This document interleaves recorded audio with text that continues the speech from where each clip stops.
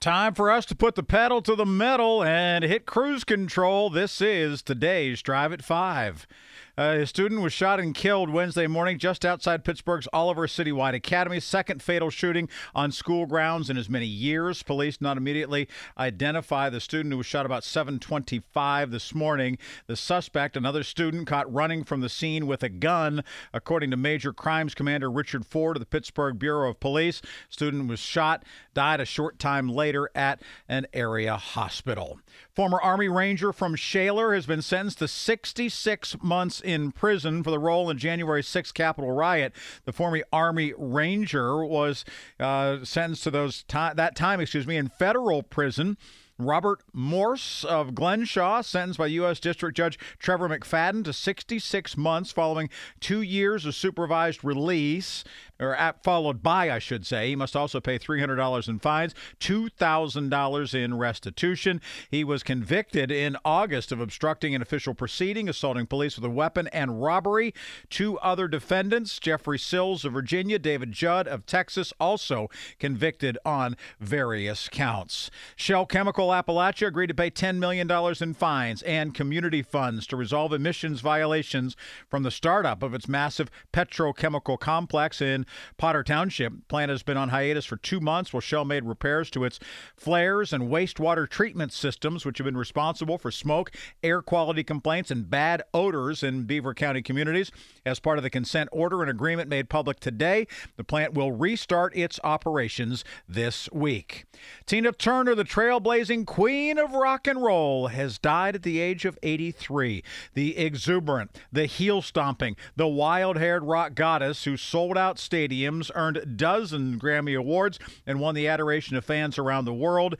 Well, she has passed away at her home near Zurich, Switzerland, according to a statement from her publicist.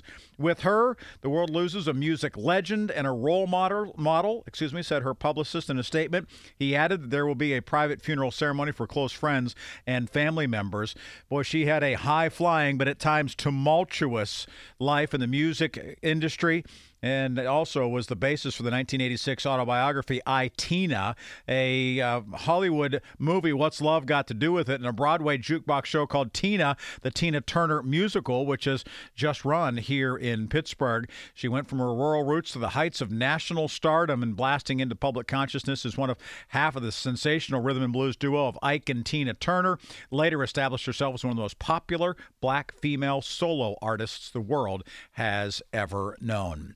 Ron DeSantis jumping into the presidential fray. The two-term Florida governor officially filed the paperwork to run for president, kicking off his much-anticipated showdown with Donald Trump on the Republican primary side. DeSantis plans to publicly make the announcement this evening. He will take the unconventional step of launching his campaign on Twitter in a conversation with Elon Musk.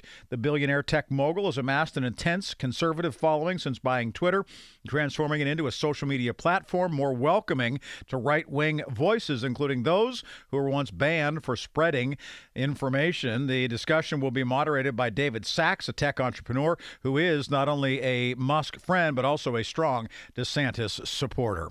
Debt limit ceiling. What is the latest? The GOP and the White House, well, they've got a deadline that is coming. The Treasury Secretary, Janet Yellen, has repeatedly warned without an increase in the debt ceiling, the U.S. could run out of cash on June 1st. The president and the House Speaker and their negotiators are working to reach an agreement, Republicans demanding that any deal has to also cut federal spending in exchange for raising that debt ceiling. And yesterday, as talks appeared to stall, the White House warned negotiations had hit a speed bump. Biden's press secretary said a meeting between the negotiators for administration and House Republicans began at noon. Two sides are meeting in the Office of Management and Budget at the White House days after. The talks on Capitol Hill have yet to come up with a deal.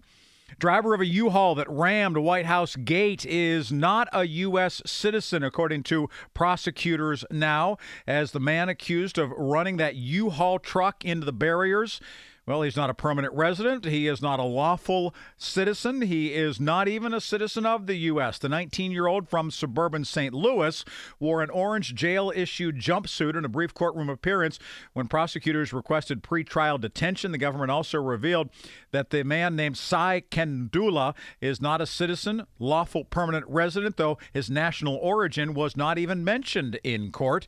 A college student who was on the same high school track team with Kendula told NBC News that they're both members of the sizable Indian American community in Chesterfield, Missouri, which is right outside of St. Louis.